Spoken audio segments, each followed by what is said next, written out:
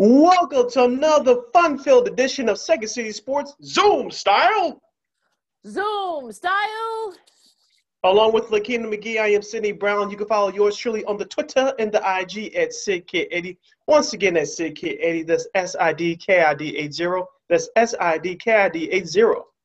And you can follow me at Keena McGee on Twitter and at Keena_McGee on the IG. You can go to our website, weareregalradio.com. That's WEAREREGAL radio.com for more information about this podcast, articles, and other fun stuff. You can follow this podcast, Second City Sports, along with the other podcast programming from War Media by simply going to War on Anchor, which kicks you over to Spotify, iTunes, SoundCloud, Stitcher, Google Play, and the iHeartRadio app. Just type in that search engine box, War on Anchor. That's WARR on Anchor. And you can also find us on YouTube at War Media, once again at WARR Media. You can not only listen to us, but watch us do our thing live. Hello. And yeah, like, share, subscribe. Thank you. You're a beautiful audience. Like, share, subscribe, and tell your friends. Yes.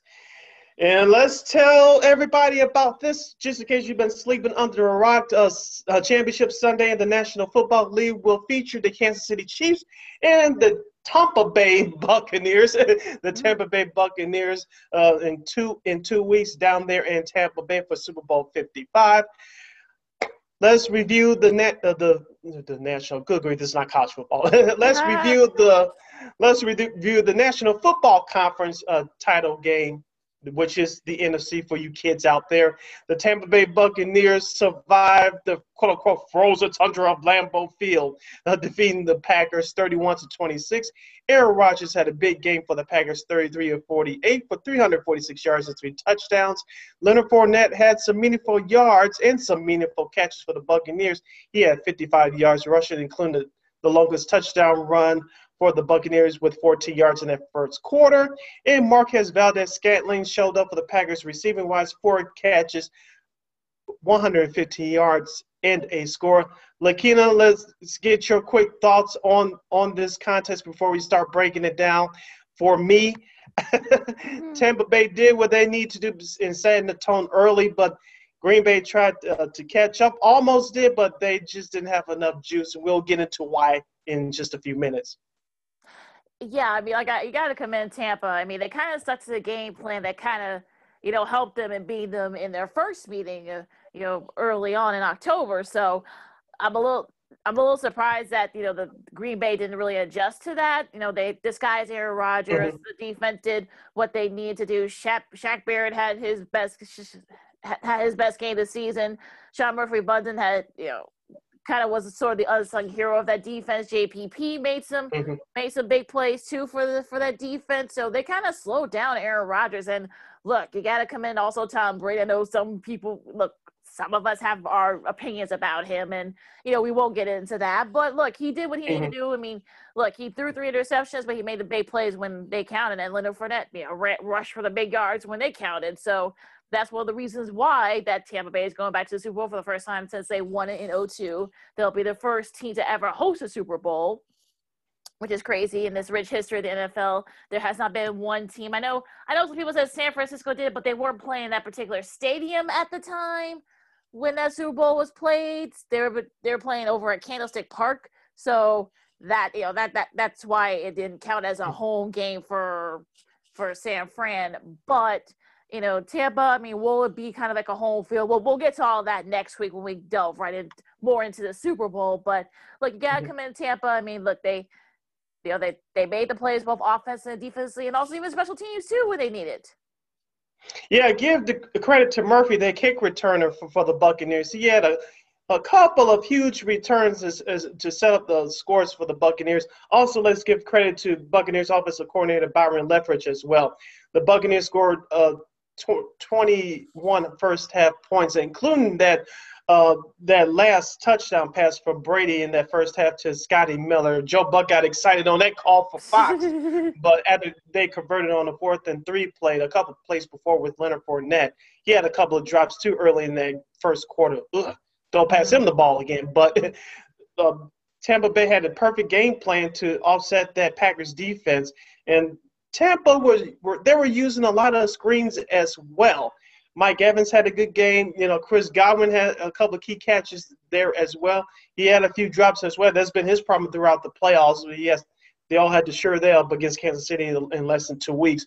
But going back to that first half, they had the perfect game plan. And we said this on our last episode, that Tampa Bay would have to run the ball effectively.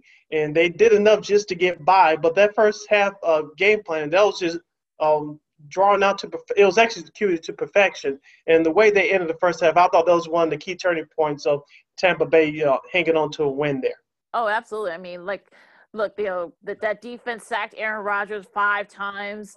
So that I think that, JPP had 2 of those 5 sacks. And, Shaq Barrett, like I said, had his best game of the season, having 3 sacks, 2 in addition to making the big plays. So they actually were able to slow down that offense, of Aaron Rodgers and that offense for Green Bay.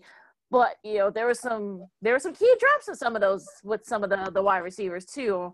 Lazard had a very key drop. Devontae Adams had an uncharacteristic drop that would have kind of sort of, tied that game for Green Bay. So that who knows what would have happened if he had caught that touchdown. But there's so many plays of the game, if you will. I think we'll delve into a couple more, right? We'll delve into the others in a little bit. But what do you think? What were sort of the key plays for you? Just overall, Green Bay's lack of running the football, even before Aaron Jones was knocked out of that game, they weren't really effective. I know that the game plan for the Packers offense this year compared to last year was let Aaron Rodgers do his thing. Obviously, that was the game plan on Sunday, but it just seemed to me that the Packers did not have any balance offensively. And just taking a look at some of the numbers, I thought that the tight ends would be used a little bit more for both teams. I'll start with the Packers. Robert Tonyan only had 4 catches for 22 yards. He did get a touchdown in that second half, but he wasn't used effectively. Mercedes Lewis, I didn't think that he was still alive in terms of an NFL career, but he had 3 catches for 28 yards. But you could tell by those numbers that I just read off to you, a lack of running game. Those numbers would have been bigger if Green Bay would have found a way to run the ball effectively. But you have to give defensive coordinator for the Buccaneers, Todd Bowles, a whole lot of credit, especially down up that pressure to sack Aaron Rodgers, even when the Packers were making a comeback in the second half. Well, and also, too, not being able to make those turnovers into points. I mean, they did one, but, they weren't able to make even more points. And it should have turned maybe a couple of those field goals into touchdowns. But, yeah, I mean, look, Bruce Arians, you got to give him credit. He called a balanced game. He had Todd Bowles, also Brian Leftwich as the coordinators. So they kind of, sort of confused Rodgers, if you will, with some of the, they disguised some of the defensive packages. So I think that sort of, I think that kind of shocked Aaron Rodgers too. I mean, usually the old line for the Packers usually were able to protect Aaron Rodgers and keep him afloat. Ask the Bears, but they were, to their credit, to the Bulls' credit, he was able to confuse them by disguising those packages for Aaron Rodgers, and like I said, they ended up sacking him 5 times. So clearly, it worked. You're listening to Second City Sports along with Lakina McGee. I am Sydney Brown. As we reviewed the NFC Championship game with the Tampa Bay Buccaneers prevailing over the Green Bay Packers 31-26 to advance to Super Bowl 55. Lakina, let's go back to the Packers offensively. As I mentioned before, they made the tremendous comeback in that second half. Marquez Valdes-Scantling, as I mentioned at the top of the show, he had a touchdown catch off of 4 receptions for 115 yards. Devontae Adams, who was shut down in that first half, actually came alive in that second half. 9 catches for 67 yards. And he had a score late, but he had a key drop during the late stages of that game as well. I thought up until that point that the Buccaneers did a tremendous job of taking him out of the game. Oh, yeah, he was pretty much a non-factor. I mean, exactly. Like we would say, he had some very uncharacteristic drops. I mean, they were kind of moved him around with some of the corners and the safeties. They lost one of their safeties early right before the second half, Whitehead. So that really kind of, you thought that maybe that was it, that Aaron Rodgers was able to kind of, take advantage of that, but he didn't. And look, next guy up. So a couple of the other guys that came in, they made some key plays when they needed to. Yeah, you have to give them credit for that, and that's why Tampa Bay is moving on. And speaking of Tampa Bay, let's shift over to their receiving statistics. Chris Godwin, as we mentioned before, 5 catches for 110 yards, and he had a couple of key drops. Mike Evans, he had a touchdown to open the game. He had only 2 catches afterwards, but he had a total of 3 for 51 yards. Scotty Miller, he had that big touchdown catch that ended the first half on a high note for the road team, 2 catches for 36 yards in the score. This, I thought, was the key play of the game, Lakina, on that third down play late in the fourth quarter. Rob Gronkowski, who's basically being used as a blocky tight end all season, he had the 1 catch for 29 yards on the screen and catch and run. I thought that was huge that led Tampa Bay to that field goal, which at the time had them at an 8-point advantage. Oh yeah, that was huge. I think. Look, we haven't heard Gronk much all game, but like you said, when you forget that he's there, but when he is there and Brady throws it to him, he makes a big impact. And that particular play, I think, sort of set up that field goal that kind of not necessarily put the game away, but made it harder for Green Bay to come back. But also too, I mean, Godwin made some key catches, like you said. I mean, Scotty Miller, who's a local kid who who's from suburban Chicago, actually was able to make that big catch. I mean, he did it before when the Bucs played at Oakland. That was a key play too. So it wasn't as if this is the first time he's done this the whole season. He's done this a couple of times prior. So let's give him a little bit of credit there. But I mean, it's definitely, I think, like surprised some people that Tampa Bay was able to kind of have their way with the Packers in a lot of ways. Like we talked about earlier with the packages and the offense and stuff like that. Braves spreading the ball around, and it's insane to think that now he has as many NFC titles as Aaron Rodgers and Drew Brees. I mean, go figure. It's totally it's absurd at this point, Sid. I mean, it's insane. I mean, there's no, however you feel about him. I mean, you gotta look. He has the numbers, and he'll definitely be a first ballot Hall of Famer when he does retire. It's just, you just got to give him his props. Yeah, that sounds to me like some LeBron James hate. Your talent's so great you can't catch up. You just judge that he's not on your team. But I'll let that go. That's all I have to say about that. Shout out to also a longtime Buccaneer tight end Cameron Brady. He had a touchdown in that first half as well. He had 3 catches for 19 yards. Now, that Packers defense, I thought, Lakina, they were going to step up and play a big role. They had 4 quarterback hits on Tom Brady, but only registered 1 sack. If you're a Packers fan, what happened? It's crazy, right? I mean, Adrian Amos, who actually has found himself sort of a career rebirth, since he got to Green Bay, he's been very productive. Jair Alexander had 2 interceptions. Zadarius Smith had some good hits. I mean, the Kevin King thing aside, I know people will make fun of that. The fact that he was fooled by Scotty Miller and he was he probably didn't realize how fast he was. That's we won't go there, but that's on the prep of the DC over at Green Bay. I mean, Zadarius Smith, where were you?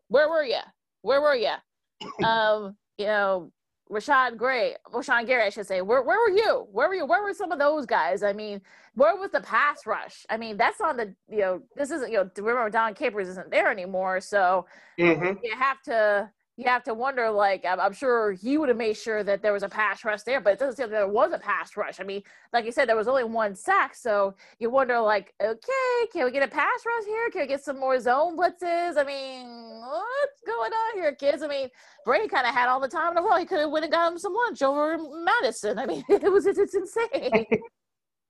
Well, give the Packers secondary credit for this. They did pick off Brady 3 times, including Alexander, who picked him off twice.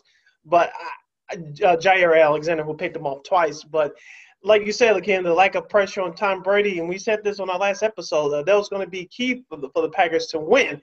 And that didn't happen. But on the flip side for Tampa Bay, their defense, 5 sacks on Rodgers, 8 quarterback hits. You could tell that Rodgers, we said this on our last episode on Friday, Aaron Rodgers really doesn't want to run, but he can avoid the rush if he has to because of his age. Tampa Bay didn't really let him do what he wanted to do in that pocket. He didn't escape as much as he normally does. So we had to give the Buccaneers defense credit for that. They brought the pressure. It wasn't like the first meeting in October, but they did enough to win, and you just got to tip your hat off to them. Yeah, just a great all-around game played by Bruce Arians and that coaching staff. I mean, you got to give him props, and I'm happy for him too because it's his first time going as a head coach. Everything he went through, being a cancer survivor, and also the fact that he wanted Tom Brady there, and they were able to make that happen. And despite the fact that Brady didn't really have too much time with his wide receivers during the offseason because of COVID, the fact that the fact that he's kind of been able to sort of spread the ball around and get his guys to kind of get them together.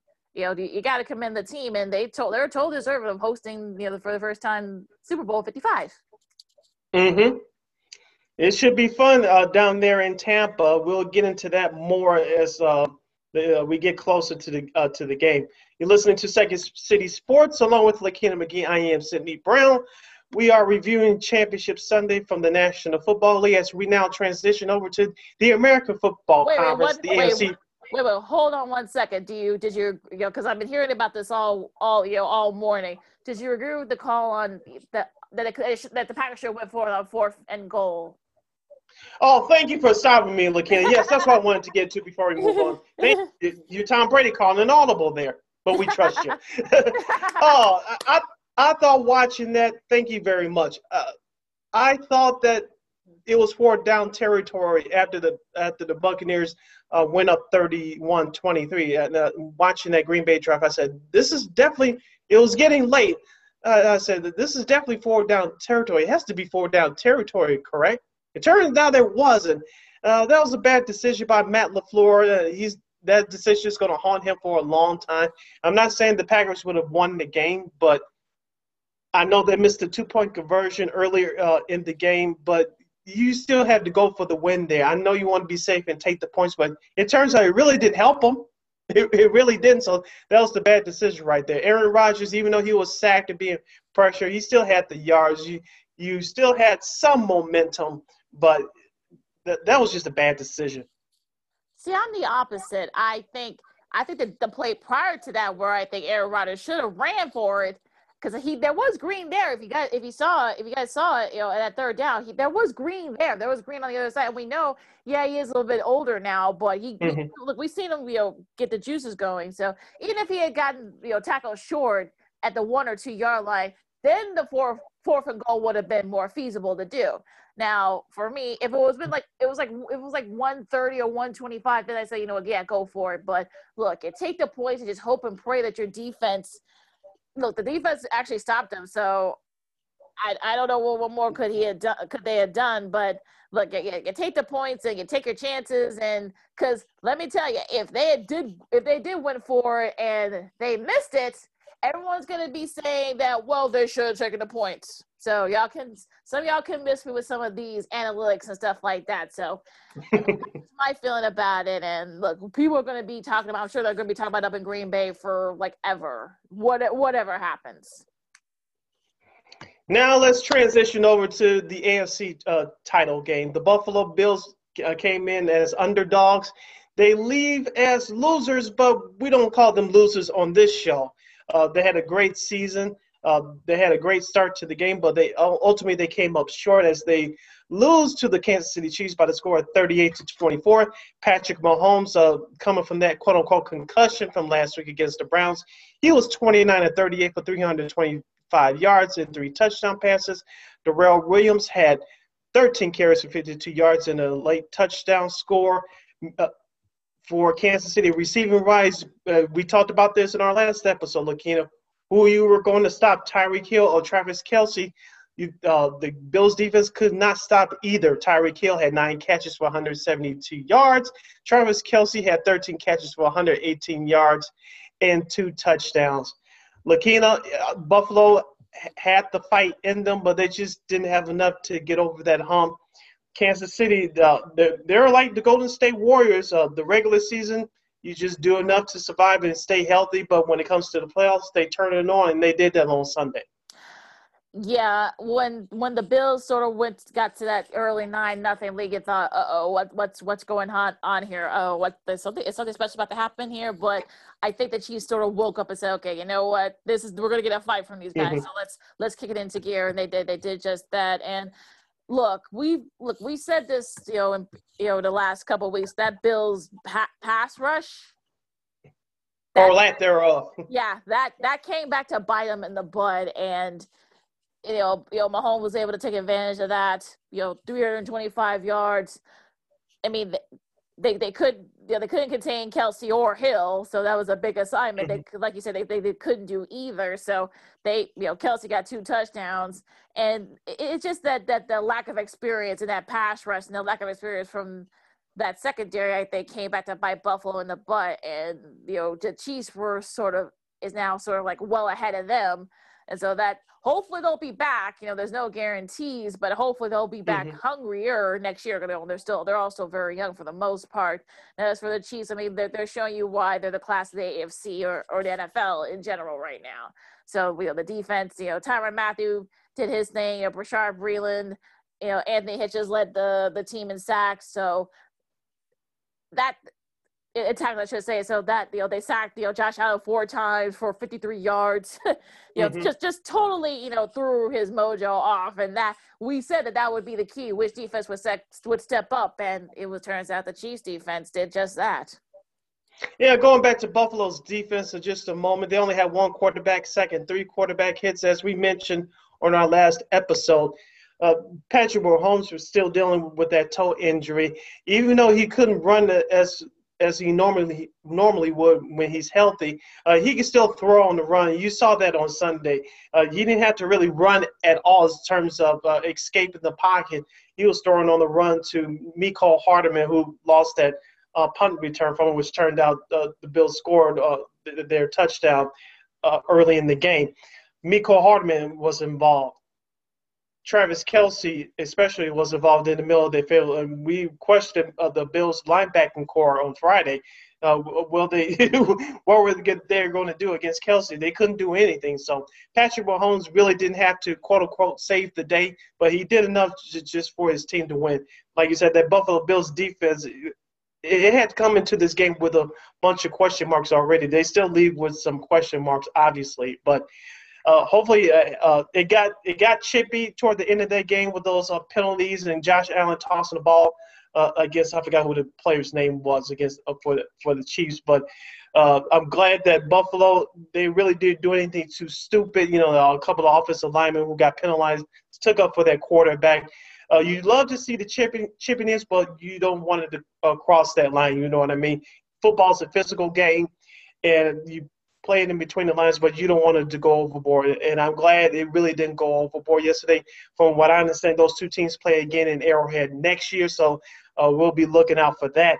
But Sean McDermott, the head coach of the Buffalo Bills, hopefully, like you said, Lakina, they'll be back. They have the makings of a great team. They had a very good season. There's only one team we all know that has a great season, is the team that wins the title. So Buffalo still has some work to do, but they're a team on the rise. Yeah, absolutely. They're definitely going to have to, punch up that pass rush a little bit, because I think that showed that, maybe not exactly, definitely it was definitely a weakness for them all year. And, the Chiefs, to their credit, they were able to kind of expose that. So that's something they're going to have to look up to next year.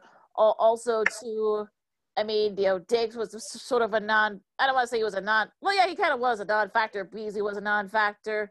A lot of their top, receivers were non-factors. So you got to give, guys like Tyrann Mathieu and guys like that in the secondary to, give them credit for sort of keeping them at bay. And like you said, those sacks with Josh Allen. I mean, hopefully, he was angry. If you saw his post game presser, he was angry. So hopefully he can keep that anger and energy, and hopefully the team can build on that. But look, I mean, it's right there for them, and I'm hoping that we come back. That is a fun team to watch, the Bills, and I hope they do. I hope they do come back. But the Chiefs are just a class. Like I said, they're just a class of the AFC right now. They are, and for the Buffaloes, as we talked about in our last episode, if you remember, looking, I said this: if Josh Allen has more rushing yards than Devin Singletary, they were going to lose, and that's exactly what happened. Josh Allen had 7 carries for 88 yards. Devin Singletary had 6 carries for 17 yards. T.J. Yeldon had 3 carries for 15 yards. Buffalo just could, even though they had 129 yards rushing total as a team, it still wasn't enough to get it done. And also for the Chiefs, give credit to defensive coordinator Steve Spagnuolo, who's been on championship teams before with the Giants back in the day. He was also with the old St. Louis Rams. So he knows what to do. When you have talent like that, what the Kansas City Chiefs had, you could dial up that pressure. And they really brought it in that second half, and that's why you saw the tide started to turn for the Chiefs defense, especially toward the end of that third quarter into the fourth quarter when they picked off Josh Allen. The pressure was getting to Josh Allen. He was really confused. Right, absolutely. Absolutely. Fenton had that interception for the Chiefs. Also, Frank Clark had a couple of sacks. So he played in those Seattle teams, so he knows what it takes to win championships too. So I mean, I think that's just a great pedigree there in KC right now. And they have a mix of perhaps maybe being the new New England Patriots, if you will, or the Golden State Warriors, if you want to use that as an example. But yeah, I think look, Buffalo, like you said, maybe invest in a running back, maybe. So if that's not good if your quarterback's leading you and rushing, that's not a good thing. So maybe if you don't trust Singletary, perhaps bring in a veteran, running back. There's always a couple out there. So maybe that's something they can look up to during the off season. As for the Chiefs, I mean, we're going to be seeing these GOAT versus baby GOAT, Brady versus Mahomes. We're going to be seeing those memes all like these next 2 weeks. So I'm just warning you guys right now. Just saying. Oh boy, yeah. Like I said, we'll talk about it, but here's the thing that I'm gonna bring this up early. Looking, I know it's going to be brought up again, but I'm gonna lay the track words at least for this show anyway. Since we all know that Super Bowl 55 will be a home game for Tampa Bay, they don't have to worry about traveling. Bruce Arians said in his post-game presser on Sunday. You can sleep in your own bed. You can have a normal routine, and you don't have to worry about any extra distractions. If you're the Kansas City Chiefs, yes, you've been here before, but it's some stuff you don't have to worry about. And I'm going to lay the groundwork for this. Because of what we're going through right now, even though things slowly starting to get back to normal, but we're still a long ways away. During a normal year, you'll have celebrities flying down, having their parties, and there's the radio row from all these national sports networks and these local sports talk show networks throughout the country. They'll be down there. I don't think any of them will be down there. If they are, they're going to be very few. But you're not going to have everybody and their mama flying into the Super Bowl.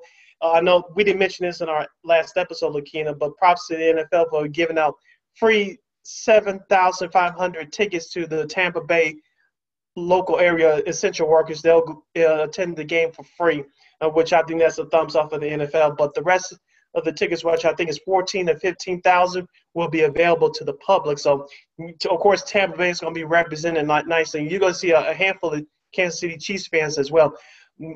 The thing that no one really talks about is a player request for tickets. You're not going to see many family members down there, the extended family, I should say. Your auntie's friends, your hangers-on, your ages. You're not going to see them all down there because it's going to be between 20 and 25% full. Now, could the NFL release a few more tickets? Sure, but still, they're going to keep that number very low. I don't think it's going to be up to 50%. If that number rises in terms of the amount of people that'll be in there, even though it's the Super Bowl, maybe 25%, maybe 30%. I might be reaching a little bit, but it's not even going to get to half full. So I think maybe between 25 and 30% will be the limit. Oh yeah, absolutely. You're not going to be seeing a lot of the big elaborate Super Bowl parties. I mean, a lot of people say, "Oh yeah, it's Tampa, it's not Miami." So, but I mean, like you said, I mean, look, the Bucks, they can just do what they usually do, prepping for games and stuff like that. So, sleep in your own beds. That's got to be a good thing if you're a Bucks player, right? You don't have to worry. And you know how the weather is, so you don't have to worry about that either. Weather won't be an issue, or at least it shouldn't be unless it rains or something like that. You know, if you're Kansas City, you know, you just gotta, you know, you've been there before, so you just sort of do what you usually do. I mean, there probably won't be, like you say, there won't be any elaborate big parties. You won't have a lot of celebrities there, unfortunately, because of COVID. I know Florida's a little more open. You know, we'll get to Florida and there, but Florida's had their issues with COVID. Let's remember that, kids. So I'm sure that the mayor there, I'm sure he is going to try and make sure that, you know, nothing gets too crazy. Look, you know, that the 7,500 essential workers have already been vaccinated, so that'll help a little bit. And like you said, so it's going to be maybe at most maybe 30% full. So just sort of, you know, close family members, you know, mother, you know, parents, wives, kids and stuff like that. So I'm sure I'm sure the NFL is gonna put criteria and procedures in place so that, you know, you may have to take a test. You might have to, you know, get a COVID test and do temperature checks to make sure that make sure everyone's spread out 6 feet apart and whatnot. So we're not going to have like nothing too crazy. I mean, I don't know if the CBS people, you know, other than, you know, Nance, you know, Jim Nance, Tony Romo, and Tracy Wolfson and their production crew, I don't know if the NFL Today guys are going to be able to go, because you got a couple of guys that are up there. And of course, you know, James Brown's a cancer survivor, so you don't want to risk his health. So I don't know how they're going to do that, unless they are going to do it like in a centralized, I should say, easy for me to say, location. But that's something they're going to have to think about. And I'm sure CBS is probably already like have it all mapped out, I'm sure. Yeah, since they knew a year in advance they were going to broadcast the game, so I'm sure they had some plans in place. One quick thing before we move on. Do you remember technically it was played in 99, but do you remember the 1998 Atlanta Falcons? Very well, yeah. The Dirty Bird team. Yes. Remember what happened the night before? And I know he's still doing radio games for the Carolina Panthers now, not to slam this person, but Eugene Robinson got caught doing some things with the undercover worker. I'll just put it that way, keeping it clean for the kids. Yeah, Google it, kids, Google it. Yeah, and I think it was the same day or the day before he won the initial Walter Payton Man of the Year award. Of course, the league had to take it away, which was the only thing they had to do. Of course, the Denver Broncos won that Super Bowl, and John Elway won his back-to-back, and he retired and all that. I was thinking about that when we're just now discussing this subject. Just for this year, things are going to be different because players, even though it's the last game of the NFL season, players still going to have to wear their masks, practice social distancing, and they are going to be on lockdown. And I know that the traveling part, Tampa Bay doesn't have to worry about, but Kansas City does. But I think this actually helps Kansas City because even though it was a different world last year when they played the San Francisco 49ers in Miami, they were down there all week. We know we're not going to have media day this year like you normally do because everybody for Entertainment Tonight, Extra, somebody from a blog, Barstool Sports, and everybody else, especially is more for people who don't have a damn thing to do with sports. They're down there asking players stupid questions, Nickelodeon and all of that. What's your favorite president and all that stuff. You won't have to deal with that this year. But I think for Kansas City, this is going to be great because you really have to focus in on the game, and you really don't have to deal with the extra distractions. Now, with the NFL pull like this off in the future, assuming that things will get back to normal, which I'm cautiously hoping that they will for next season, I don't think so. Maybe it'll change some things here and there because let's be honest, it's the biggest party of the year for the NFL. And for Kansas City, you don't have to deal with the extra distractions really to, quote, unquote, escape the protocols. So it's really going to be hard. So you're not going to have players out on a Saturday night and things of that nature because even though it's the last game of the year, you really don't want to risk your health or the safety and health of your teammates and other coworkers in the organization. Oh no, dude, we're not gonna get a like Eugene Robinson or a Bear Robbins, we're not gonna, or Ray Lewis, we'll keep all that, we're trying to keep it, PG rated. Google it, folks. Yes, yeah, but yeah, look, you don't have to worry about that. And I think if you're look, I think if you're Bruce Arians and Andy Reid, I think you're okay with that. You're okay with, not having to worry about the extra distractions or the extra curricular activities going on, since there's not going to be a lot of stuff, not a lot of stuff, because like you said, the NFL is going to have a lot of that stuff on lockdown. So look, temperature checks, look, and I'm sure the NFL is happy that they got it this far. If they could just get to the finish line, and that's that this crazy season. Yes, we've had like some schedule maneuvering and whatnot, but we were able to get all the games in. Let's make sure we get the Super Bowl in. Let's have a great Super Bowl. We'll talk more about it, next week probably, more likely, but more than likely. But I mean, look, you're not gonna have to worry about that. So I think if you're both teams, I think that's actually a good thing. You don't have to worry about, since there's not going to be a lot of people allowed, to get near the players. Like you said, we're not going to have like the big elaborate media day, like like we've had in previous years because of everything.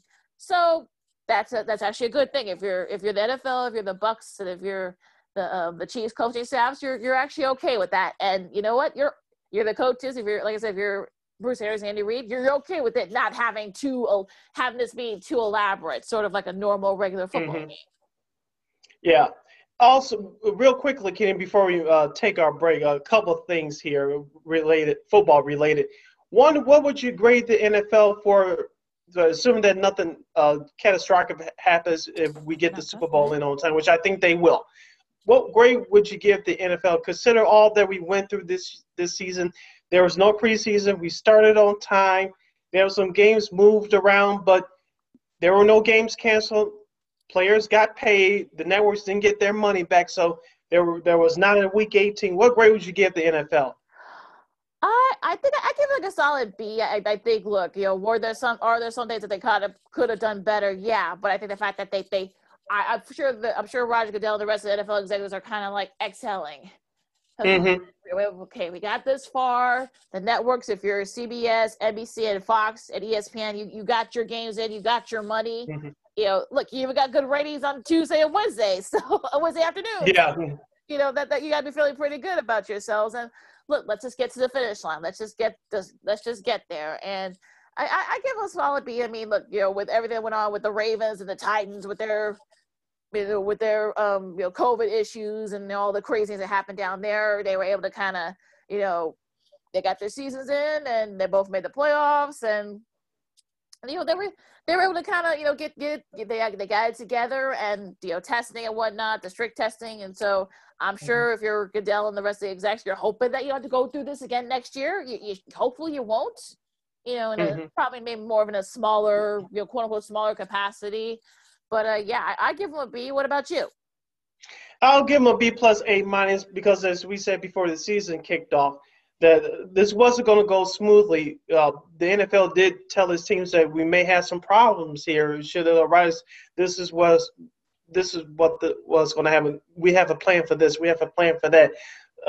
Like you said, the NFL, they should, Roger Goodell, the commissioner, should wipe his hands. Like, we got through that without too much damage. We shuffled some games around, but we didn't have to give any money back. There were no games canceled, so everybody's happy. So I'll give them an A minus, B plus. I'll probably more lean towards your grade, Lakina, B plus, because there were no games canceled. Now, as far as next year, we'll have a sort of a normal offseason. I know the combine, they changed some stuff for the combine for this year, so it's not going to be as much media access as in previous years, obviously, due to the situation we're in right now. But I think after that, things should sort of get back to normal. We'll see what happens, what they do with the preseason next year, how the media covers training camp. Hopefully the world will be in a better place by then, which we all think and hope that we will. So the NFL has some things to work on, but it should be proud of us. So we talked about this in our previous episode. So Ken, like the NBA is dealing with their issues. We'll get into more on the other side of this timeout. But what the other sports are going through currently, you had to tip your head off to the NFL. They really learned from Major League Baseball, because some of their players, i.e. the Miami Marlins, i.e. the St. Louis Cardinals, they didn't take it seriously when the baseball season got started. So they were reprimanded, and they got the point. So the NFL took some lessons from Major League Baseball, and they did what they had to do, and so I'll give them a solid B plus. Now, before we take a timeout, Matthew Stafford and the Lions are no more. The news broke over the weekend. Now the Lions are looking for are seeking a trade, and I think Matthew Stafford's contract has 3 years left on it. Yeah, At about the 3 time years. when at the time he signed it, he was the highest paid QB in the NFL. Of course, we all knew that status wasn't going to last long. One, I don't see anybody trading for him. He's still very good, but because of the money, I don't see that happening. So I think he will be released. And when that happens, which team you think that Matthew Stafford would fit on best? There's a team about 3.5 hours south of us that needs a quarterback, and the team's built to win now, and that's Indianapolis. I mean, look, I think, he gets to play in the dome, so he won't have to worry about having to play in the elements. They got a retractable roof at Lucas Oil. But like you said, the defense is really good. You have an O-line that will protect you, or a good one with a couple of Pro Bowlers. They'll protect you. You've got receivers. Once Marlon Mack comes back, he'll be ready to go, and you have somebody to hand the ball off to. Maybe they can make some changes through the offseason. I don't know what their salary cap situation is, but I think the Colts might be a destination for him. I'm sure he's going to want to go someplace where he can win now. He's getting up there. He's over 30. He's other side of 30 now, so I'm sure he's going to want someplace where he can win a title. So I think maybe Detroit. I mean, Indianapolis, I should say, from Detroit. I mean, you don't have to travel too far. You'll be right there in the Midwest region. I know him and his wife and their kids have made a home there, so they don't have to travel too far. What's another one? Maybe a couple more. I've heard some people say that maybe the Dolphins, which is a little bit weird because you got you went through all this with Tua. Now you're gonna bring somebody like Stafford in. I think that's a little bit weird, but look, that team's equipped to take the next step. Maybe not win yet, but take the next step. So I think Indy, Detroit. I'm sure there's a couple more that are not at the top of my head. But what about you? What do you think? Yeah, but look, I'm very big. Look, I'm super. Yeah, yeah. Very interesting. I have two teams actually. There's one that came up to my mind. The first team, which these two teams are sleepers. The second team I'll get to in a second. The first one is New England Patriots. Oh, yep. And it's especially if Cam doesn't come back and Bill Belichick doesn't trust him. Matthew Stafford would be perfect for that team. Obviously, they had to pick up a stud wide receiver. Some of their defensive players will come back because they checked out this year due to concerns of COVID, and they'll have Bill Belichick will have a full offseason to implement his plan. So I think Matthew Stafford, he could work in New England. He's still I'm talking about Belichick, or Belichick as we call him on this program.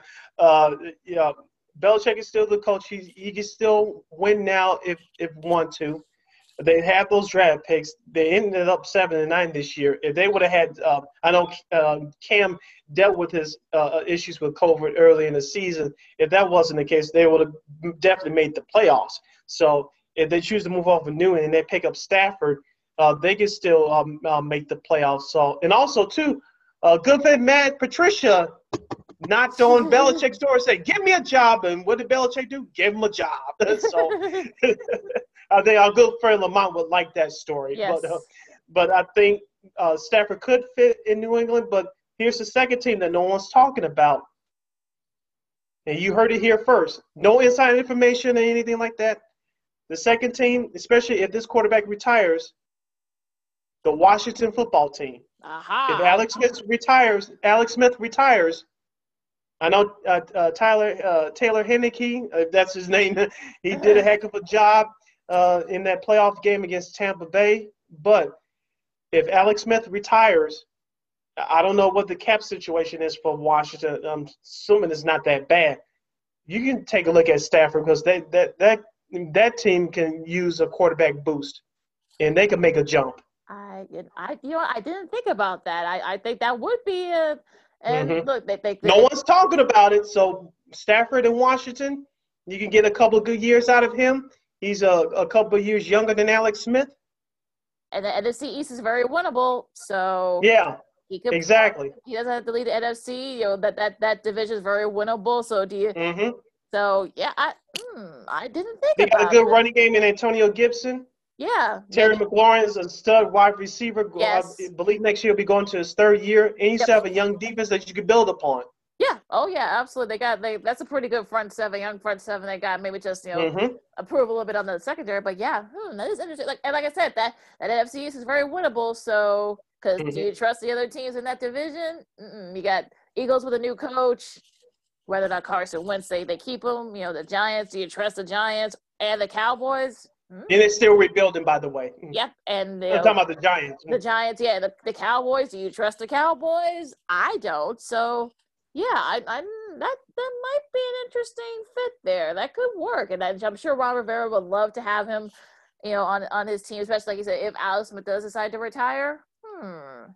Or here's another one for you, since like we talked about on Friday's podcast, there's definitely some little bit of disagreement between Jared Goff and Sean McVay. Maybe the Rams, maybe Los Angeles. If LA can get out of that contract with Jared Goff, I don't know if they can. They barely did with Todd Gurley, but I don't know if they can do anything with that contract with Jared Goff. If somehow GM Sam Snead is able to get out of that contract, good for them. Like I said, Stafford could be a good place there, but they can't do anything with that contract with Jared Goff. I don't know all the stipulations in there, but if they can't get out of that contract, they stuck with him. Well, also too, there's another veteran quarterback, also in the NFC North that might be on his way out, and that's Aaron Rodgers. If you heard his presser, he said that he doesn't know what's going to happen. So, what about Aaron Rodgers? Would it be an interesting place for him? Because if they release him like before June 1st, that's a lot of money. That I think about 25, 21, 23 million or something like that. But if they release him post that, they will take a big cap hit. So there are a lot of, like I said, the Colts, maybe.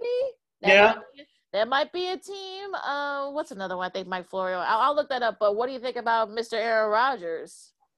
Yeah, Rodgers will have some options for sure. Like I said, Indianapolis is one. He could go to Detroit. I doubt it with Dan Campbell. Oh, no. I don't see that happening. That team is not ready to win. And plus, they have Kenny Galladay, who's a star wide receiver, who's a free agent this offseason. So I don't see that. But Mr. Rodgers will have some options. He can go to San Francisco if, I repeat, if Jimmy Garoppolo is released. Yeah.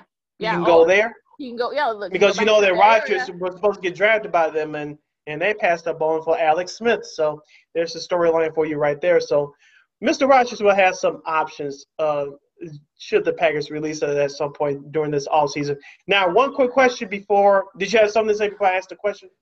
Just one more team, and I think this is the thing that I think a lot of people are thinking about. How about New Orleans for either Stafford or Rodgers? Assuming that Breeze retires, Jameis Winston might be gone. You can only use Taysom Hill so much. That's a valuable option for both of them. I would keep them in the mix. Just a thought. We'll talk. Yeah. We'll have more on this, in the weeks to come. So don't worry, guys. Now, switching it back to locally here in Chicago before we call a timeout. Ryan Pace, going back to Matthew Stafford, assuming that he gets released, which we all know he will. No one's going to trade for him because of that big contract. Do you have the guts to check in on one availability of Mr. Matt Stafford? Well, if you're Stafford, would you? Do you kick the tires on him? Me personally, I would. Yeah, sure, of course. I'm not saying it's the end all be all, but you got to check in on him. I would say at least give him a call at least, or Zoom. Yeah, But if you're Stafford, that's what I'm asking. Well, if you're Stafford, would you want to come here? I mean, A-Rob might be gone. Jimmy Graham will probably end up either retired or going somewhere else. We'll see what the cap situation is, because they're gonna use the cap as an excuse, because you know how the Bears are. So you know how they are. So I'm sure they'll kick the tires and give them a call. But if you're Stafford, do you even want to come here? What about you? I will kick the tires. I'm not saying Stafford will be the answer, but take a look at the free agency list. We're going to break it down 1,000 times between now and the NFL draft. But, Ryan Fitzpatrick's out there, assuming that Cam Newton's going to be out there. Tyrod Taylor of the Los Angeles Chargers, he may be out there. It's not really a great list this offseason. Uh, we all know that Pace needs to draft one in this upcoming 2021 draft. Will they use their first round pick to do so? Will they use a second or third round pick? I don't know how many picks they have for this upcoming draft, but if you don't want to sign any of those guys I just mentioned, you'll have to draft one.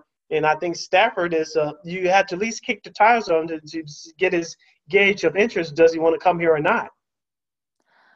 Well, yeah, I think like you said, I mean, would he want, like I've been saying, would he want to come here? Like I said, with all the things we mentioned. So, look, I'm sure Stafford is going to want to go someplace where he wants to win. We gave, there's some good options out there. I just don't think the Bears are at the top of that list, but we'll see. Yeah, like I said, Allen Robinson, if he's back, that would help. But right now, we just don't know. Yeah. They could franchise tag him, but I'm sure if you ask him, give him some true serum, he probably may not want to come back, but that's just, but I don't know. Well, look, we saw on social media, he scrubbed everything about this time last year. So, definitely something to look out for. Yes. We'll take a quick 20-second timeout. On the flip side, we'll get into the Chicago Bulls weekend action. Also, there were other great games from the NBA this past weekend. We also get into college basketball. Lakina will have her hot takes from college basketball, and we'll have a whole lot more. You're listening to Second City Sports.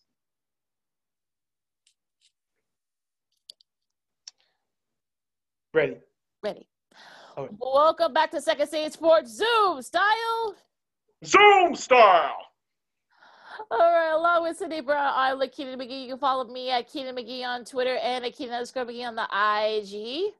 You can follow yours truly, Sydney Brown, a.k.a. Sid the Kid, on Twitter and the Instagram at SidKid80. Once again, at SidKid80. That's SIDKID80. That's SIDKID80.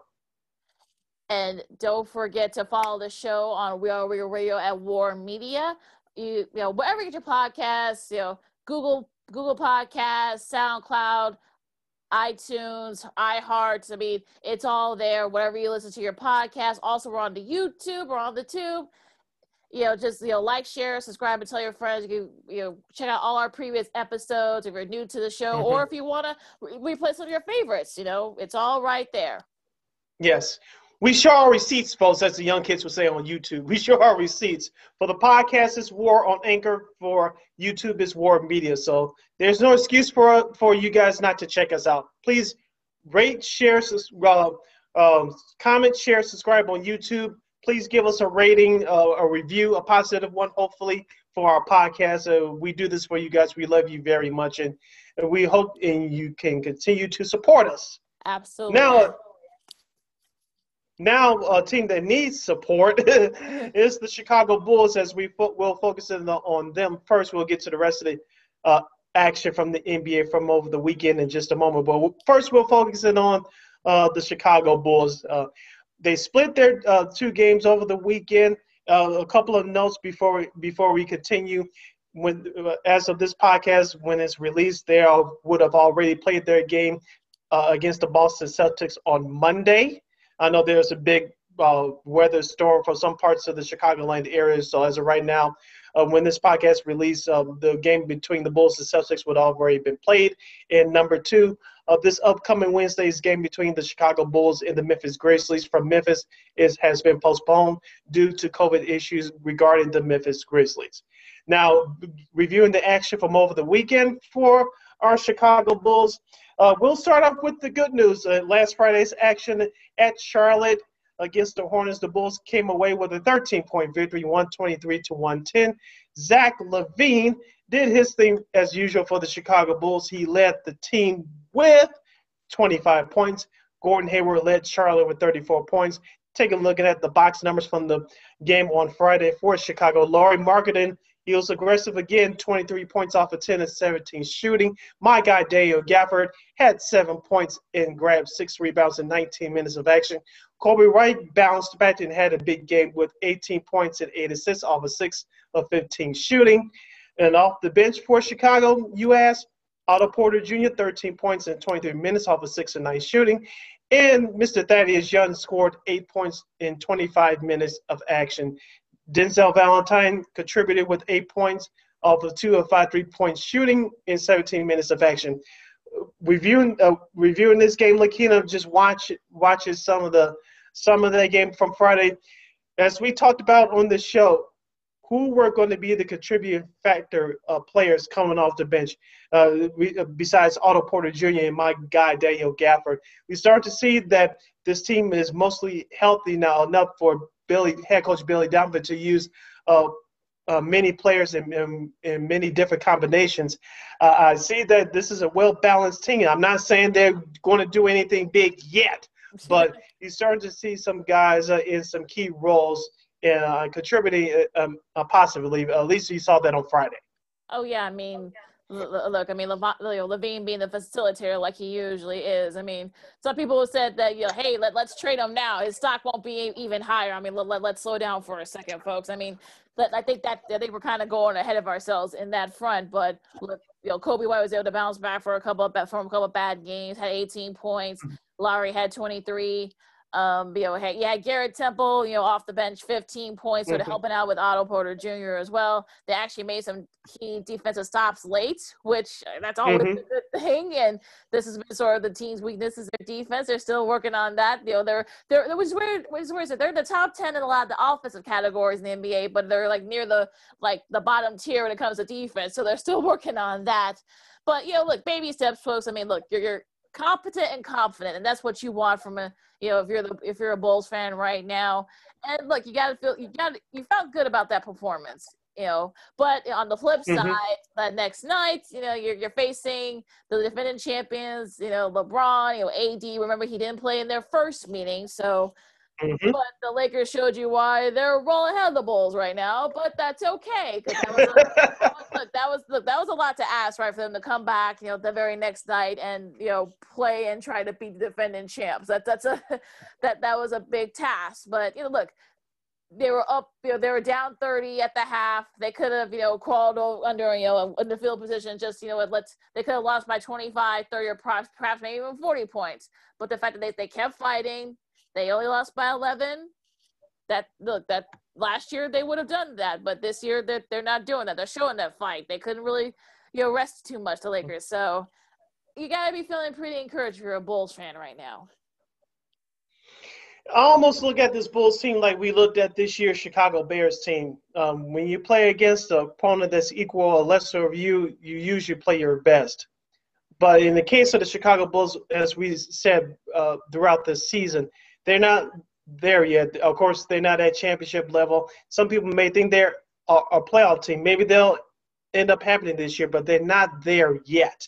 And so when you mentioned the effort against the Lakers, I'm not going to say it was a lackluster effort overall, but just the Lakers are better than you right now, and we expected that. Like you mentioned, Anthony Davis, who had a big game coming back to his hometown, had 37 points. You weren't going to stop him. The Lakers' game plan was to establish him early and often. And that's what happened. LeBron James had a couple of highlight dunks. He really didn't have to do too much. It was all about the Laker reserves, and which we'll break down the box score from that game in just a moment. But if you're the Bulls, you have to bounce back. Yes, those performances are going to happen. Just like we talked about, they had to learn how to win these games down the stretch without blowing leads. It looks like they were starting to turn around. But I look at Saturday's game as more of it wasn't your night.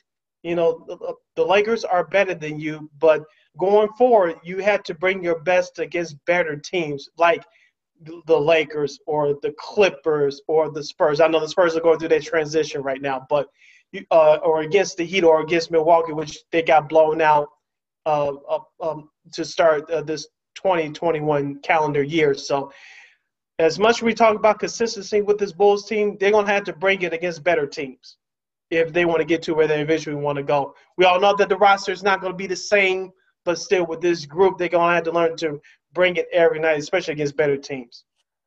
Well, and then also, too, I mean, you kind of – that fight that they showed, and look, they like you said, they were able to cut into that lead. And look, you're gonna have at some point you are gonna have to try to beat some of the top tier teams. But the fact that you're competitive with those teams right now, I think showing you that is not too far out. It's not too far away that you can beat those league elites, and those sort of top tier teams. And you're kind of sort of, scratching and clawing your way. And look, we're all laying a foundation here, and who knows how this roster is going to look next season. But I think you're off to a pretty good start if you're a Bulls fan. Like I said, you got to be feeling pretty good about yourself if you're a Bulls fan right now. You're listening to Second City Sports. Along with Lakina McGee, I am Sydney Brown as we discuss the Chicago Bulls in the NBA. Lakina, let's focus in on Patrick Williams. He had a bad game on Friday in terms of scoring 4 points, but he did bounce back with 13 points off of 5 for 12 shooting in 31 minutes of action. I know some people want to compare Patrick Williams to a young Kawhi Leonard. I think he'll eventually get it, but defensively, he's there. It looks like he wants to get in your grill and compete with you. And LeBron James, as we mentioned a moment ago, he made a comment about Patrick Williams. He could be the future of the NBA. I'm just paraphrasing a little bit after they played the first time a couple weeks ago. Offensively, it looks like he has a game like a Scottie Pippen in terms of the jump shot off the glass. I still want to see him improve in that, but it looks like this kid has some of the intangibles. Remember, folks, he's only 19 years old, but it seems like to me that he wants it bad, and he wants to improve. I just hope that we can see a growth going upwards as the season goes along. Yeah, I hope so too. Like I said, there's a reason why he won Sixth Man of the Year last year, and when he was at Florida State, and he was a big part of Florida State being right there. If not for COVID, they probably could have at the very least gotten to the Final Four at the very least. Yeah. But I think, look, he's got the game to do it. Look, let's not put him at Kawhi level yet. I think he's only, like you say, he's only 19, so let's kind of give him a chance. Look, he's eager. He wants to get better. He's a great kid off the field, off the court, I should say. So I think that the intangibles are there for him, and I think, look, you got good coaching around him, so to kind of help sort of improve him. Billy Donovan raves about him, so I think he could be on his way there to be kind of at that consistent all-star level. And also, too, Kobe White, as we mentioned at the top, after struggling for the last few games, he's turned it around a little bit. He looked great, as I mentioned before, in that Friday win over Charlotte. He kind of had a decent game against the Lakers, but you can't really judge that too much only because that game was a blowout from the start. But you start to see some signs from him. As I said before, and I'll keep repeating this, I didn't expect him to be John Stockton and lead the league in assists, but he'll probably end up being a combo guard when it's all said and done, which is not a bad thing. But his game is he's a shooter, but he's a scorer first with a scorer's mentality, which is not a bad thing. But I think he could be that type of player who can make some plays here and there, which I don't think is a bad thing. Me personally, I compare him to Gilbert Arenas, not just because of his jersey number, but he has that type of game that he can go off at any time. And that's something that you need. And it's not a bad thing either. No, after all, I think he can be a good combo guard. Look, could his defense perhaps maybe use some work? Absolutely. He'll be the first to tell you that. He'll be the first to tell you that. But look, I think sort of the skills are there for him. He works on his free throws. He works after games, especially here at home. So look, I think he has the discipline. So I think that'll definitely help him a lot too. So look, he's getting better. And look, we just want these guys to get better. And maybe if you decide to build around these guys when the Bulls are ready to kind of contend to contend for the Eastern Conference, you're already like halfway there, I think. Yeah, you're halfway there, which is just hopefully that the Bulls can continue to use these steps and improve, and hopefully things will turn around at some point.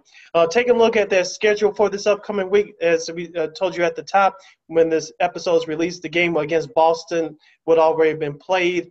Of course, Wednesday's game is postponed at Memphis due to the Grizzlies' COVID issues. Of course, over the weekend, we'll have a couple of mediocre teams coming into the United Center. Saturday, the Portland Trail Blazers will be here. And, of course, next Monday, Tom Thibodeau and the New York Knicks will be here for a quick 2-game set. We'll probably dive in more into that on our next podcast. So that's the Bulls schedule for this upcoming week. So the Boston game we'll review in our next episode. So that game should be fun. So we'll review that. Now as we transition over to the rest of the association, what games made your eyes light up over the weekend? The Denver Phoenix games. Those games were very entertaining Yes. to watch. Denver won both those games, which like I said, they needed to win those games because they were sort of kind of meandering at 500 and now over 500. I think Phoenix, unfortunately, I think their lack of experience. Yes, you got CP3 there, but you need another veteran to kind of sort of help kind of facilitate that. And that, unfortunately, that's what happened in the end. They gave up 120 points in the second one, 130 in the first half, and then the first game I should say, and they were up big, so they lost that game. But look, I mean, Denver had a nice weekend, so they were able to kind of get back on track. We'll see how they do the rest of these next few weeks. I mean, the Clippers, they've won 7 in a row. Doing what they usually do. So, I'm not too worried about them. The Jazz have won 8 in a row. The Grizzlies, unfortunately, before they had to pause, they had won 5 in a row. So that was unfortunate for them. Bad time for that pause. In the East, the East has been kind of up and down. I mean, the Sixers has won 3 in a row, but everyone else has sort of been kind of up and down lately. I know the Bucks had a nice win last night. The Pacers have been kind of up and down too. The Hawks have lost. Have lost. The Knicks have lost a couple in a row too. They've kind of been on a slide. Although Toronto, nice to see them win a couple in a row. Maybe they're starting to kind of get back on track. So some very interesting sort of maneuvering going on this last sort of weekend. What about you?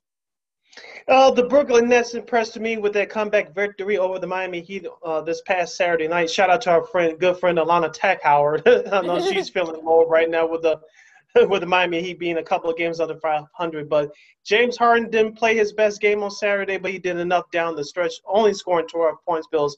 Kyrie Irving with a game high 28. Kevin Durant chipped in with 31. But Bam Adebayo, who was an All-Star last year, he scored a career-high 41 points.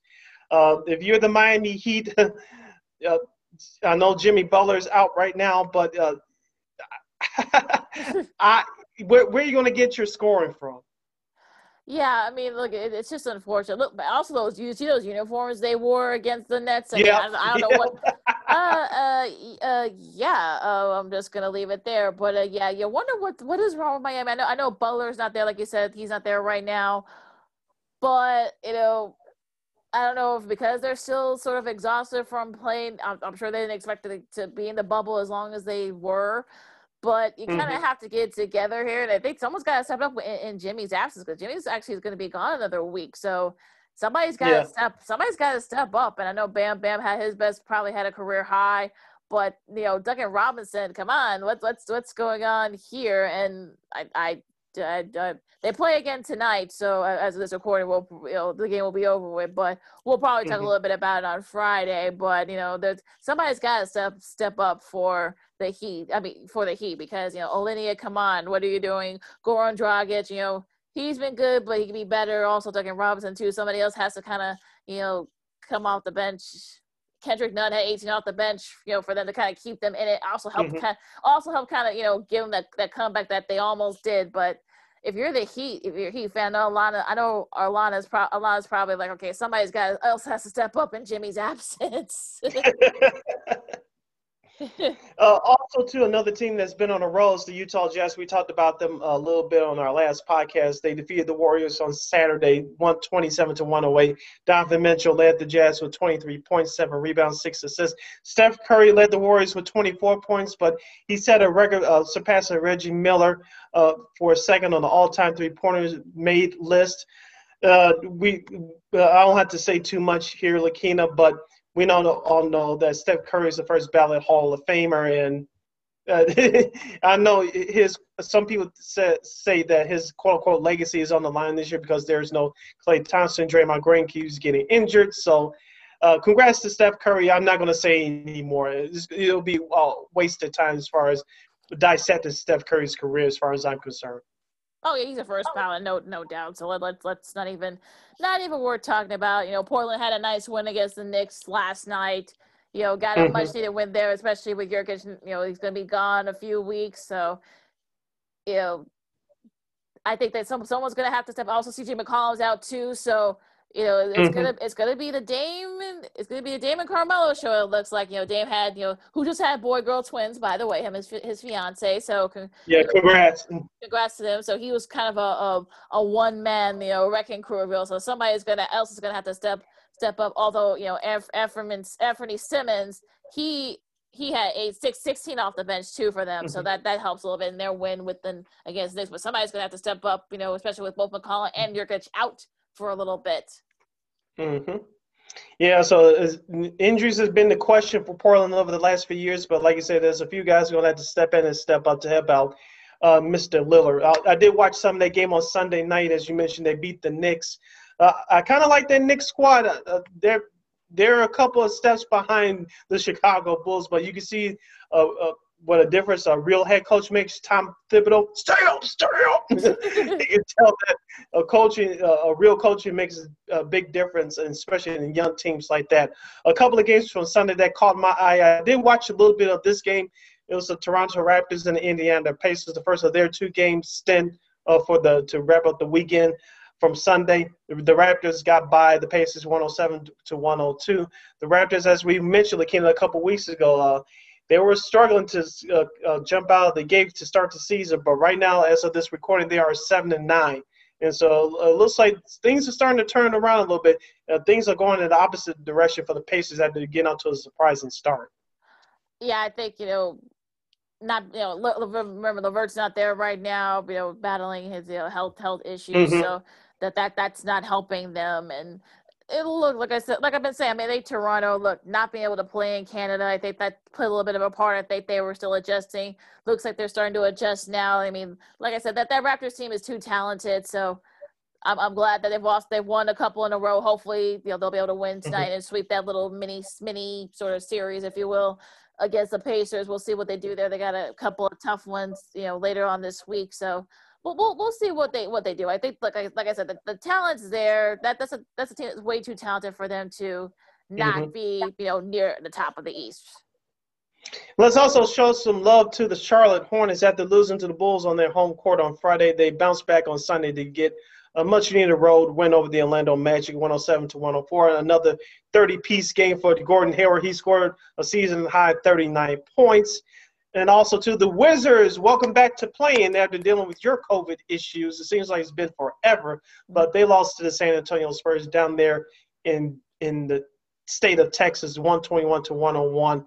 Dejounte Murray led the Spurs with 11 points, 11 rebounds, and 10 assists for a triple-double. Bradley Beal led all scorers with 31 points. I know the Wizards are 3-9. Lakina, I know some people may have thought that they perhaps would have snuck into the playoffs right now, but making up those games, especially during the second half of the season, may come back to bite them in the you-know-what. As I mentioned before in our other segment, the San Antonio Spurs, they are currently now sitting with a record of 9-8. Maybe they can sneak back into the playoff picture, but this is not a bad team, but this is not those teams that we remember growing up either as they go through their transition. Yeah, they're plus you got Dallas right there behind them. You got Golden State behind them. Also Houston too. So it's gonna be just I know OKC's lost 3 in a row, but I think they'll probably be right there as well. So it's definitely gonna be a log jam for those last couple of spots, especially with the play-in games and whatnot and play-in series. I guess they're calling it. So. It's going to be very interesting, especially out west, to see because there's definitely going to be a battle for those last couple of spots. Yeah, it will be, and things will only get interesting. What are the? I don't know if you haven't had a chance to take a look at the schedule for this upcoming week, Lakina, but there's one game that's jumping out to me, at least from the start, and this game would have been played when this episode is released. But the Denver Nuggets and the Dallas Mavericks. Dallas is kind of been up and down this year. Luka Doncic is starting to pick it up, but Denver's starting to pick it up as well. As you mentioned at the top, they swept the road series against the Phoenix Suns over the weekend. Those two teams are at a crossroads. Denver's starting to pick it up, but Dallas needs to turn around. They're flirting around the 500 mark. Yeah, we'll see if they'll be able to get together. That should be a fun game. I'm looking forward to that one. I'll probably watch that game via my laptop. So That should be a very interesting game because that should be very entertaining. And like you said, I mean, like we've been saying, I mean, Denver, won those 2 games against Phoenix. They needed those, so that should be a very interesting game tonight. You know, Bulls and Celtics. I mean, look, I know Tatum will be able to play tonight. He got the green light last night, so we'll see what he does. We'll see if the Bulls can hang with the top teams in the East. OKC and Portland, that should be a good one tonight. There is one tomorrow that I'm looking forward to. The Clippers and the Hawks. That's going to be a very interesting game because the Hawks have been up and down too, and the Clippers, we'll see. They're tied with, of course, the Lakers for the top of the West right now, so that should be a very interesting game there. So what games are you looking forward to this week in the NBA? I'm looking at the Thursday national TV schedule for Thursday. I know TNT is shaking its head, at least for this first game. The Clippers and the Heat. No Jimmy Butler. It looks like it may be the old school Clippers. Not so much Lob City, but it may be that game may be out of hand early. Of course, the second game of that doubleheader is the Portland Trail Blazers traveling to Houston to take on the Rockets. That should be an interesting, high-scoring game. Excuse me. And the game underneath that is the Warriors and Suns. We didn't talk about this at the top. Devin Booker missed the games against Denver over the weekend. Yeah. I don't know if he's going to come back by this time. But those the games I'm looking forward to on Thursday. Yeah, he's been banged up a little bit, so we'll see if he'll be cleared by the time they play those games. So, yeah, some very interesting games coming up in the NBA this week. Yeah, and also, too, ESPN has a highlight game for Wednesday, and that takes place in Philadelphia at 6:30 p.m. Chicago time. That's the Los Angeles Lakers and the Philadelphia 76ers. I want to see what Doc's crew what he does against perhaps the best team in the NBA. Yeah, that's definitely going to be an interesting game there. We'll see how that matches up. Could it be a finals preview? Maybe some people are saying, but again, we'll see. I mean that should be a fun one there. Let's see. Well, let's see what else. I mentioned Brooklyn and Atlanta. That should be an interesting one there. We talked about the Nuggets and the Heat, so that's going to be. Those are some interesting. Those are going to be some interesting games this week. Definitely.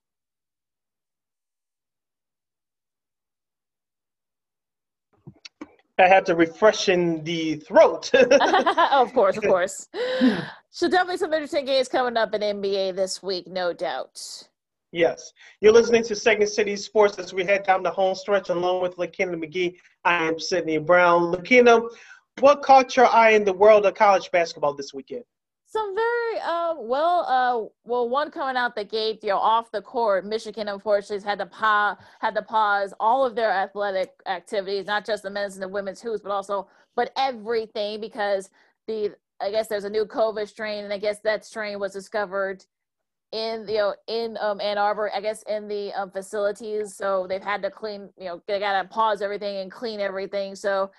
And it was unfortunate because the men's team actually is in the top 4. They went up to number 4, but now that they're going to be out for 2 weeks, so that's going to you feel bad for Juwan Howard because they were starting to get on a roll. So yeah, you feel for them. Also, Shaka Smart announced earlier this morning that he tested positive for COVID. It looks like they will be able to play against Oklahoma. That game is supposed to be tonight.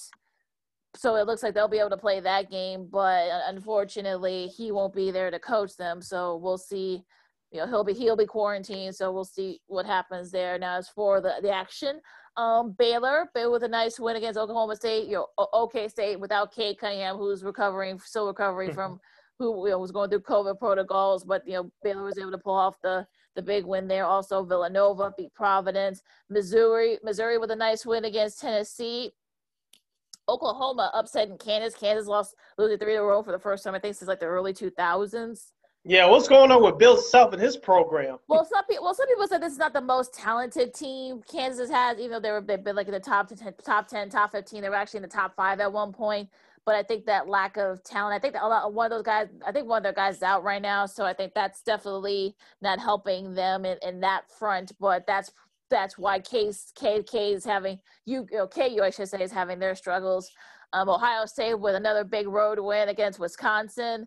Creighton giving a welcome to UConn back to the Big East by beating them pretty handily by 8 points.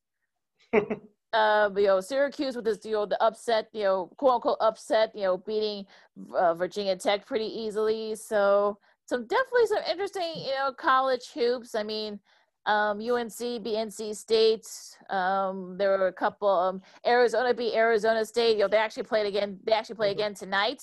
But yeah, so definitely interesting. They're interesting games. Kentucky got a nice win.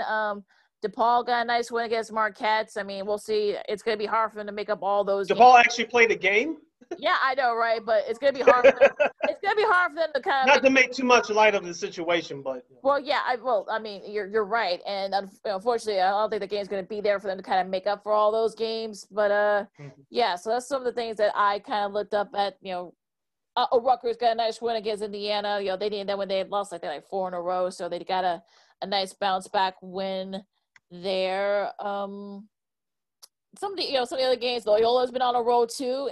They beat Bradley. They've been on a roll in the Missouri Valley. So I did watch that game a little bit. So I know Bradley's barely over 500, but it looks like Loyola is usually around that time, at least over the last couple of years since they made that trip to the Final Four. This is usually the time they usually get it together. So hopefully things are turning around for Porter Rosal and their crew up there on the north side of Chicago. Absolutely, they totally deserve it. So yeah. So I know you didn't watch too much college hoops, but what actually caught your attention? As you mentioned with the score of the Oklahoma-Kansas game, as you mentioned, I never seen. It goes way beyond Kansas. I've never seen so many teams struggle this year. Of course, you got to throw in Kentucky in there. I know they're 5-9, 4-3 in the SEC, but your traditional top teams in college basketball, they're not having the world's greatest years, at least to many experts and pundit standards. As I mentioned, Kansas, Kentucky, North Carolina. Part of the reason is COVID. At least that's part of it because everybody has to deal with it. But I think you may hit on the earlier point, which is probably the main point. It's not as much talented guys coming to those programs as you had in years past. We always talk about this.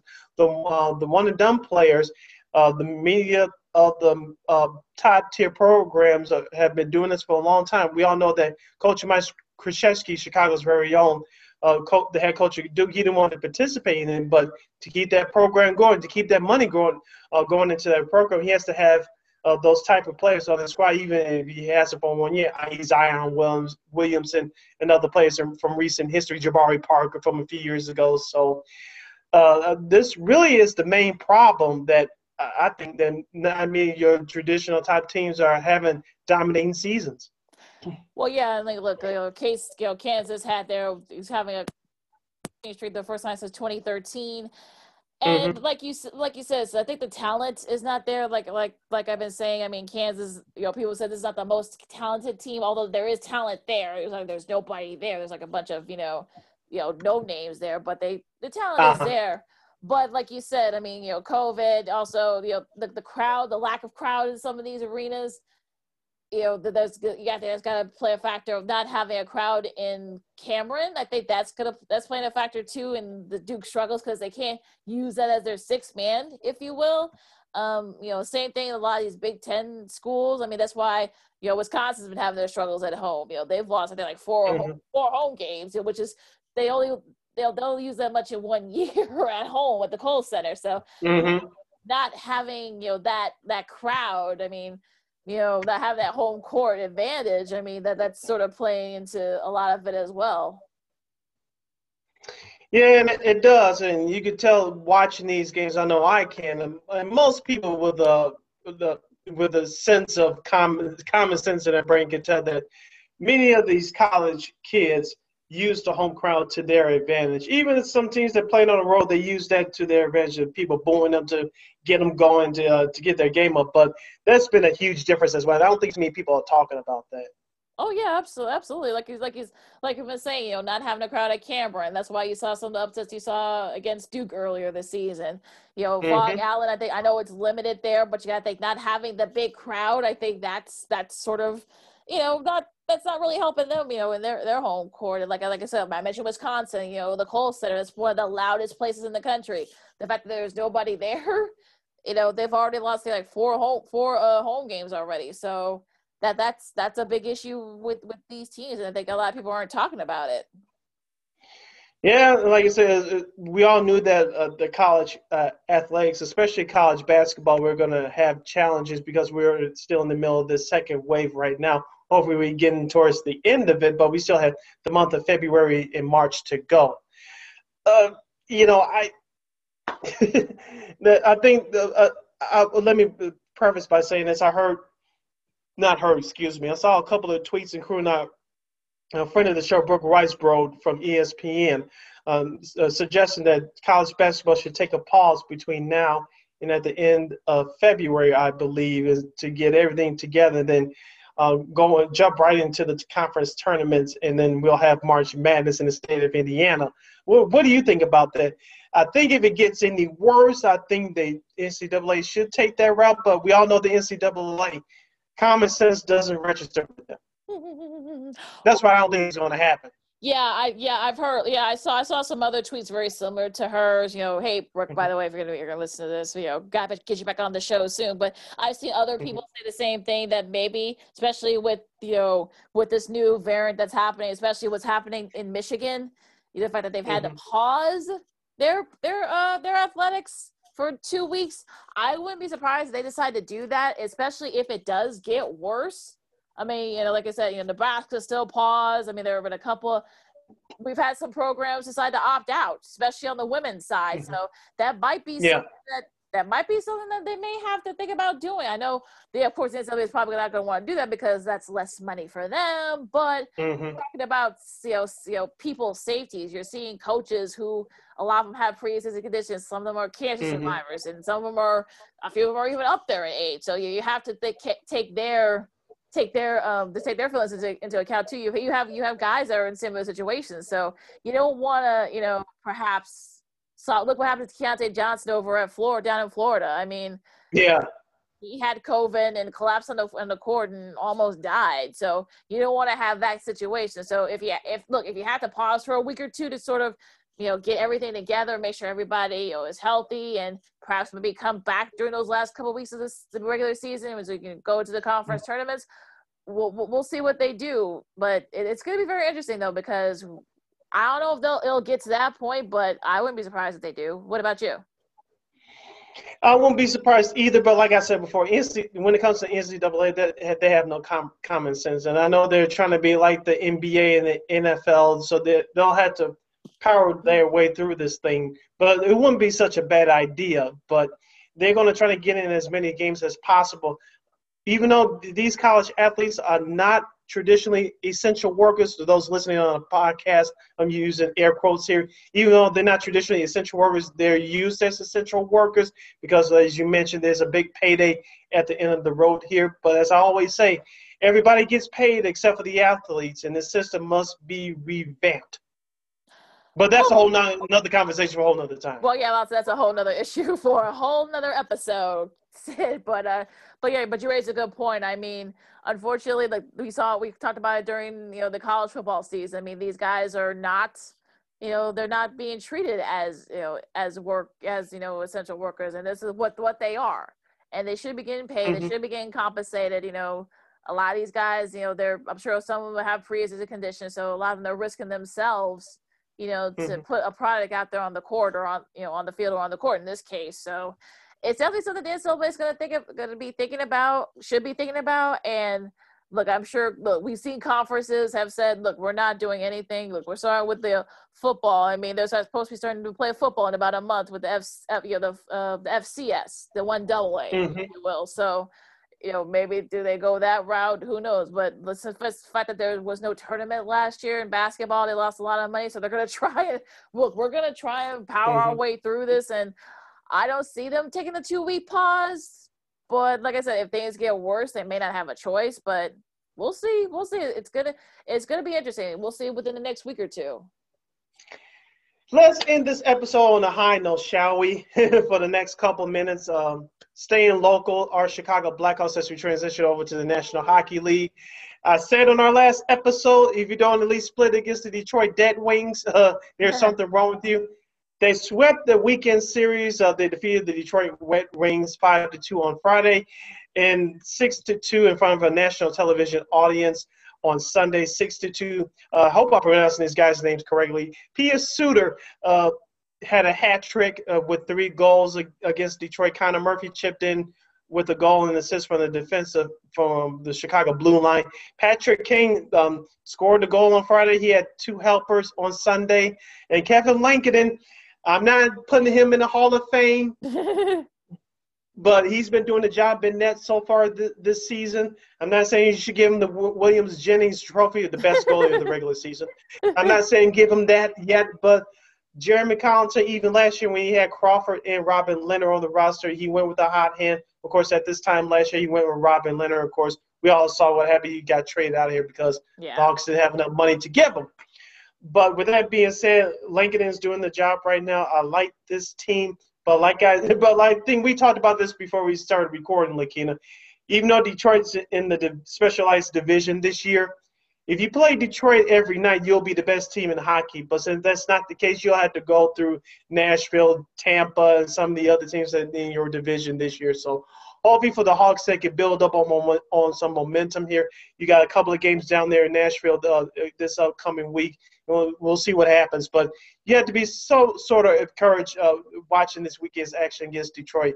Let's temper the expectations. I'm not saying they're a playoff team yet, but it's a team that you had to be that's less talented than you, even though you go through your transition yourself.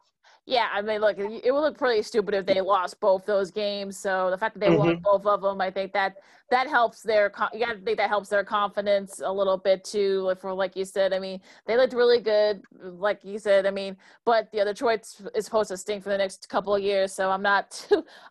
Look, it's too bad they can't play Detroit all the time, but right. we can't, but we can't do that. But look, it is what it is. So look, you got to give the Hawks props. They got some winnable games against Nashville too. I mean, Nashville's sort of like right where they are. So we'll see. If they can really split the games, I'll feel a little bit better. Yeah, just like the Bulls, for the Blackhawks, you had to be competitive against teams that are equal or better than you. It's easy to beat up on the bad teams, but let's see what you can bring against better teams. Real quick though, as a whole, I've watched some of those Canadians games. They looked really good. So does Toronto.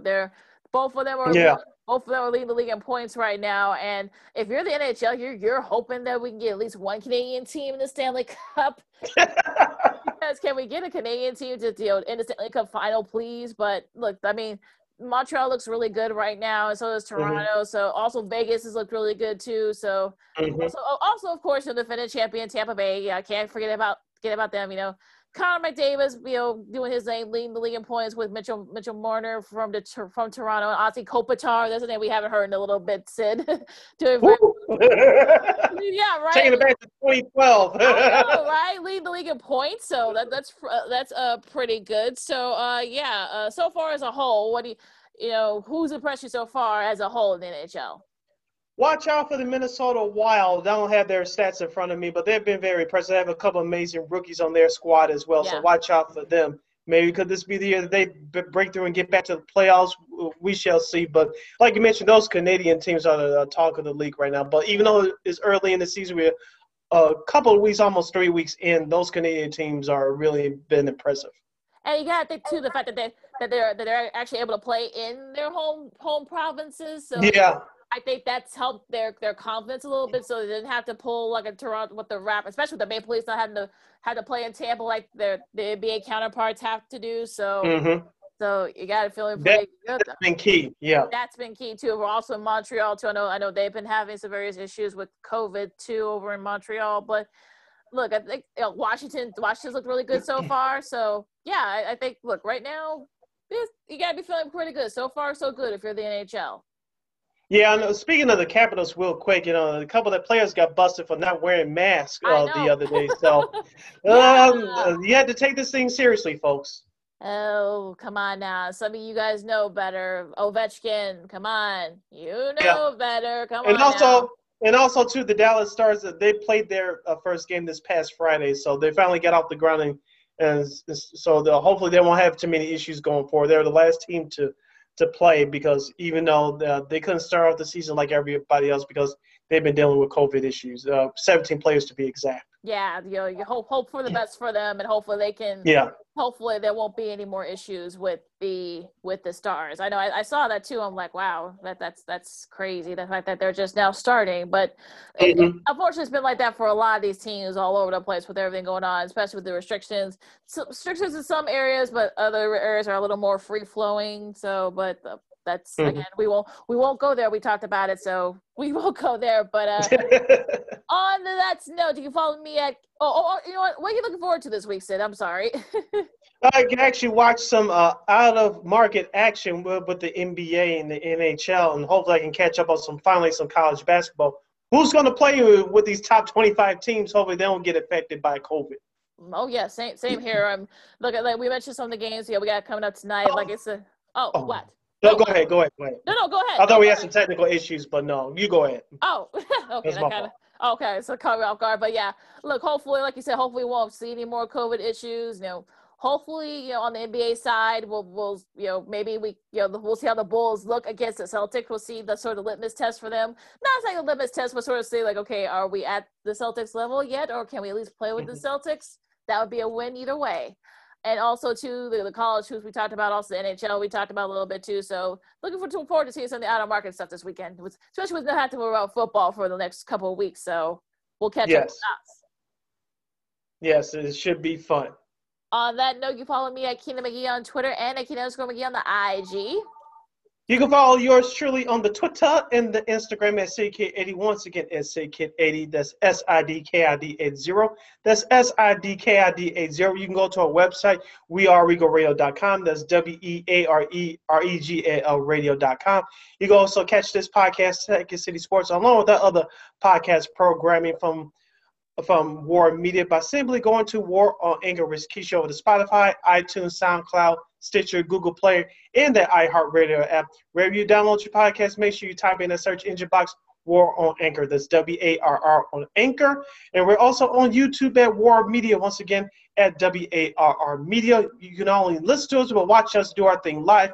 As Lakina mentioned before, catch our past shows, and not only from us, but from our other guys as well. So like, comment, share, subscribe, and thank you for supporting us. Mwah! Thank you very much. It's also, please be careful out there because it's going to be a mini big snowstorm coming in through our area. So if you're living in the Chicagoland area, if you're living in the Chicagoland and the Midwest areas, please be careful out there. Try not to go too fast. Look, we've been very fortunate this winter, so it's coming for us. So we figured this was coming. But also, too, guys, enjoy the sports. Make sure you keep your mask up, wash your hands, and keep your distance. I know the diners and the restaurants are open, but let's not go too crazy, folks. Okay, we're still in the middle of a pandemic, folks. So let's slow down and let's sort of ease our way back into stuff. Yes, for Lakina, I am Sid. We'll catch you on our next episode of Second City Sports Weekend Edition. Until then, till next time, holla! See you guys Friday. Be careful out there.